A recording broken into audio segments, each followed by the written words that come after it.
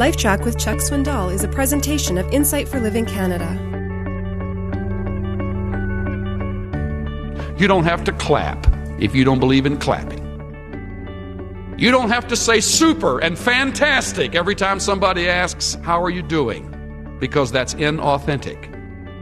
You don't always have to have a religious or spiritual sounding, cliche-like answer to stuff that you're dealing with around here.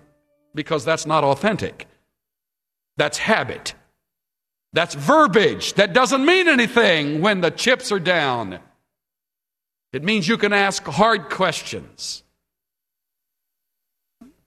You don't always have to be in the top 10. You don't have to vote yes. You don't have to always be right. I had the scare of my life as I was in Rockford, Illinois, staying in the Sweden House.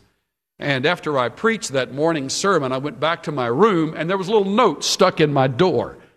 And I opened up this note hurriedly, and it said, "Flee! You have been discovered. A friend." Man, I went in that room and I started looking through my stuff, and I went in here and I went in the briefcase and I looked under the bed and I pulled out all the drawers. What in the world is this? Well, next door was my friend Warren Wiersbe from the Moody Church years ago from the Moody Church, and he just played a little trick on me. Thanks a lot, friend, for doing that to me. We had a great time that afternoon over coffee. And in the process, I realized why I love the guy so much. He's authentic. You know what he said to me? He said, "Chuck, the more I teach it, the less I know about prophecy." Shh, don't tell anybody that.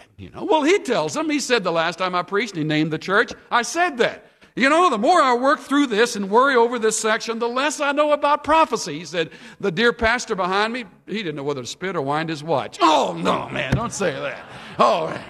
I mean, the guys that teach prophecy, they got charts and arrows and lines and graphs and things. That thing is 5 miles long. It looks like a world map when you get that thing unwound. That's it. This is where that'll be. This is where that's going to be. That's it. If you don't believe it, you're wrong. Whew. Coming down on you. How does he know he's always right?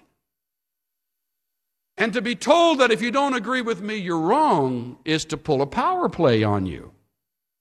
Is to say, I am a pope, and you are the people. And you do what I say, because there's a pulpit between you and me, and it is always right. Wrong. The Bible is always right, but the man preaching the Bible may not always be right. So the final basis of the whole thing is, what does the Scripture teach? And it is authentic to say, we want to hear what God says more than what man says. You see, being authentic gives you room to be real. Sometimes you'll feel like crying. You may cry. Sometimes you feel like laughing out loud. You may laugh out loud. Sometimes you need time to think your stuff through. You can have time to think it through.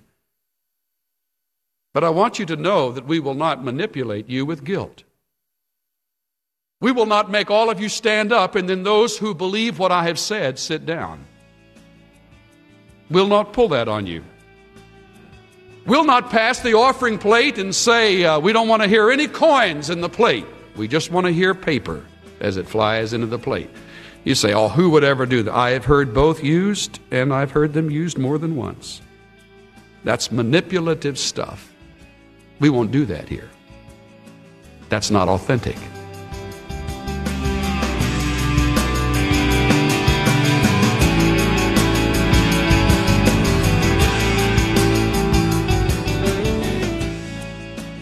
Authenticity means admitting we're not perfect. None of us has it all together.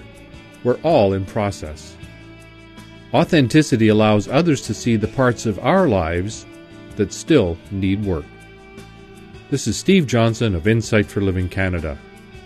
Listen to more of Chuck Swindoll's LifeTrac messages at lifetrac.ca. LifeTrac, where life and truth meet.